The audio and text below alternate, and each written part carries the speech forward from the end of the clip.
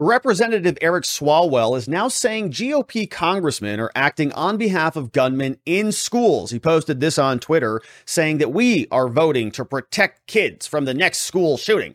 Every GOP member is opposed. And so I asked my GOP colleagues, who are you here for? Our kids or the killers? Of course, you know Representative Eric Swalwell from when he got caught in that honeypot Chinese spy ring where he made bang bang with Fang Fang, this woman that you see here. This is Axios reporting saying that a suspected Chinese spy targeted California politicians. And here is Eric Swalwell, stinky Eric Swalwell, handing Miss Fang Fang a certificate for surviving their gaseous coitus sessions with ease. And he's very happy that he was able to complete that with her. Of course, she palled around with a bunch of other politicians there in California. You see all of these people. Apparently, she was a Chinese spy. So Eric Swalwell, of course, somebody in Congress who is very, very hysterical in most of his conversations. He's one of these people that always has to do something, and somebody's got to do something somewhere, or else everything's going to fall apart. Anytime there's a tragedy, we heard these people for every single major crisis over the last several years, whether it was COVID or whether it's Ukraine or whether it's whatever, they just come up with a bunch of hysterics. Here is what Mr. Swalwell sounds like when he is doing that same routine in front of Congress. 19 kids are dead. 19 children are dead. And so to my Republican colleagues, I ask, who are you here for? Are you here for our kids or are you here for the killers? What? Because if you were here for the kids, you would do all you could to protect the next school shooting that's about to happen. And we know what's going to happen in America. You would vote to raise the age on purchasing an assault rifle. You would vote to ban high-capacity magazines. You would vote to require safe storage. And you would vote to address ghost guns, which are ravaging communities across America. But if you're here for the killers, you would do everything to make it easier for the next school shooting to happen. What? And Mr. Jordan, to say we are trying to dramatically change the country, if trying to make sure that no more kids are put in the ground with a Superman coffin means dramatically change the country, guilty. All right. That's why we're here. Kids are going in the ground today, and you call that trying to dramatically change the country. Why aren't you trying to dramatically change the number of dead kids going into the ground, Mr. Jordan?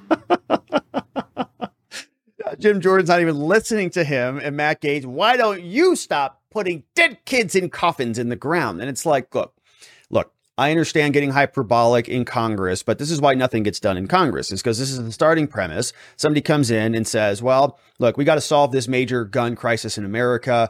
Here's how we're going to do it. First, I want to get some input from the child killers, Republicans. Mr. Gohmert, Mr. Jordan, can you please tell us why, just so I can understand, why are you trying to murder so many kids? And maybe if I can understand that, then we can really put together some concrete legislation that might solve some of these problems for us. And of course, that's essentially where this is. How can you have a reasonable conversation if that's the starting point? And we're going to see Louis Gohmert here is going to hammer him over this, and rightfully so, because it's not reasonable in any way, shape, or form to sort of talk like this if you're trying to have a reasonable congressional legislative body that actually does things. Here is Mr. Gohmert. I don't think that it's very effective for the children to have people on the other side of the aisle come in and accuse Republicans of being complicit in murder. Right. And that we put our right to kill over others' right to live, to infer by rhetorical supposed questions, who are you here for? We must be here for the gunman, is an outrage. It is outrageous. They think that. How dare you? You think we don't have hearts? It's just that when we look at the things that you're doing and you're trying to do to America, we've seen the carnage. I mean, for heaven's sake, let's take example. Democrats control the major cities that have the worst murder rates. We're going to look at these numbers. That's right. Your ideas have been shown to get people killed.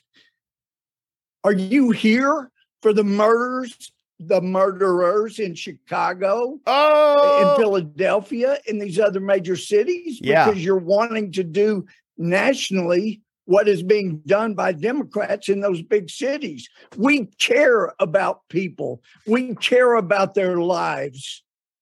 And lives have been so trivialized.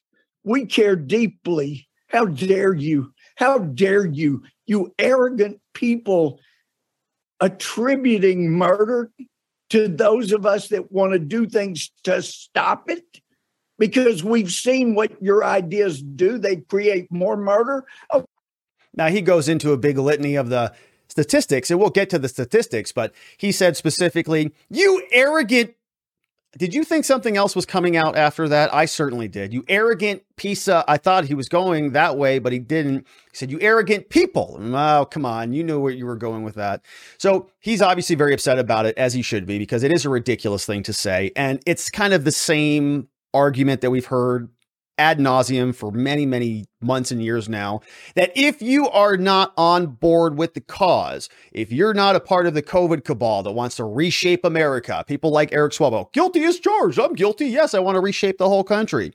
Okay, well, the rest of us don't. The rest of us don't want to sort of reconfigure the fundamental, natural, God-given rights that we enjoy, that are enshrined and happen to be codified into law, fortunately, through the Constitution. Not willing to just sort of bend with every single fleeting wave of catastrophe. And there are a lot of them, and they are horrific, but there are fundamental principles that are unwavering, or they should be if you want to have a functional society, in other people's opinions. But people like Swalwell, they'll come and they'll accuse you. If you don't mask up, you're killing grandma. If you don't support massive inflation, you're hurting, I don't know, some group somewhere that is going to be oppressed. If you don't want to contribute tens of billions, soon to be hundreds of billions, probably trillions eventually, against this Russian incursion on behalf of the Ukrainian people, you are a Putin puppet. You're somebody who wants the end of America.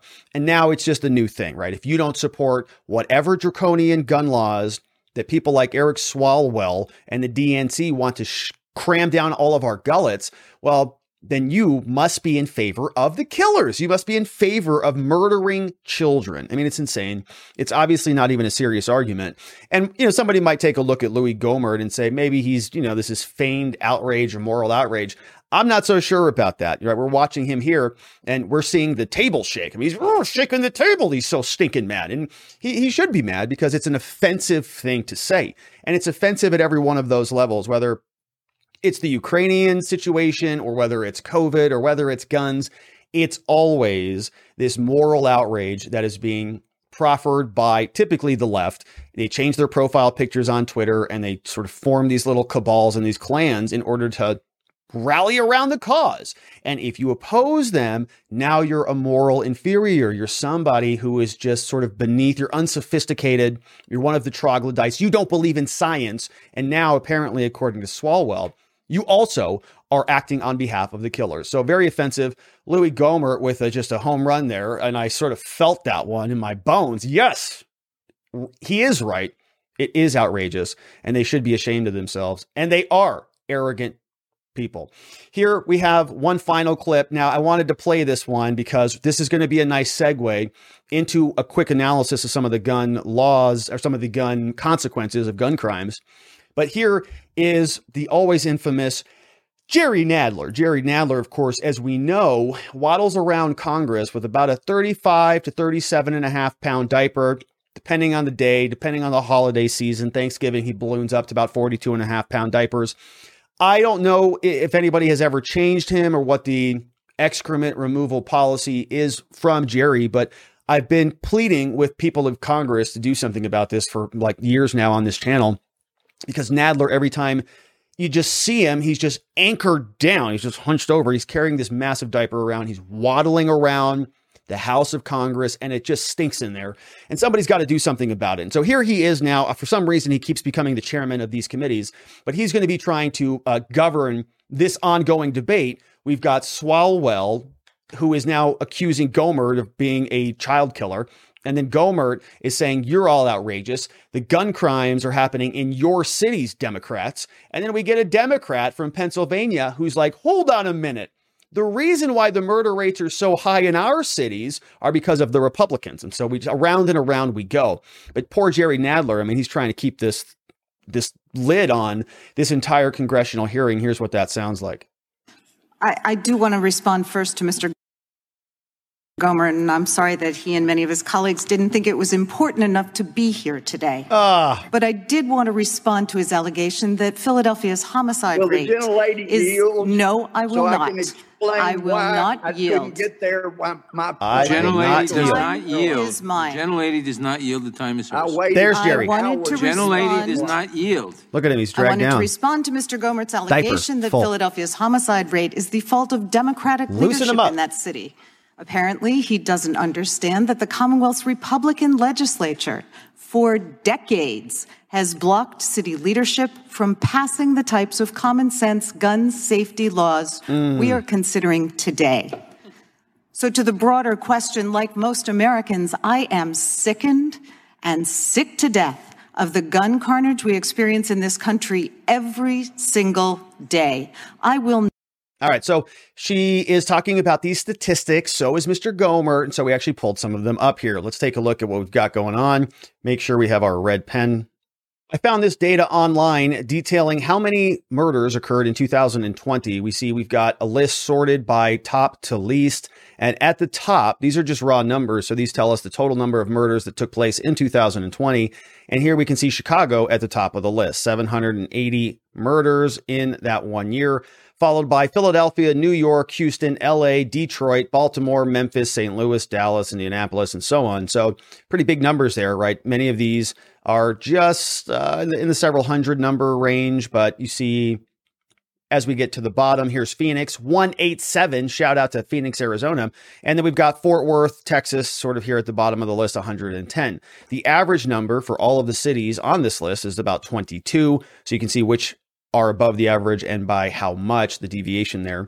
We also know, though, that these are big cities, right? These are really big cities. And so there's a second question that we have to ask ourselves, which is, how does this normalize by population? So like a murder per capita basis, right? For every 1,000 people or every 100,000 people, how many murders are there? And that's going to give us the relative sort of a weight of murders. This is a dense population with a lot of population, with a lot of murders. This is what that chart looks like. So when we sort now by 2020 murders per 100,000 people, we see that the list looks a little bit different. We've got St. Louis, Missouri. We've got Jackson, Mississippi, Gary, Indiana, Flint, Michigan. We've got New Orleans, Louisiana. Then we've got Detroit here. And so some of those cities, like if you see them on both places, like on Pittsburgh here is on both lists. We have Chicago is here on both lists. So they're near the top, meaning they have big populations and a lot of murders for those populations. Whereas maybe St. Louis or Jackson, Mississippi, for example, probably has a much smaller population, but a much higher concentration of murders, which gives you that higher percentage number for that sort of per capita number that you see there. So a lot of murders, a lot of gun violence, a lot of these things. But every time this happens, we know that the politicians in Washington drop everything, scream at each other for a few months. Oftentimes they come up with solutions that they think are going to work. And what we end up finding as the citizens is that they don't. It's a bunch of bureaucrats sitting around thinking they know better than the rest of us. Turns out they don't. As our country is seeing, because we're living the consequences of their decisions that they made to protect us from the last big tragedy. And they're going to do it again and again, and we're all going to be the worse off for it. So that, my friends, is it on this segment. I want to thank you for being here. I'd love it if you subscribed before you got out of here. I look forward to seeing you on the next one.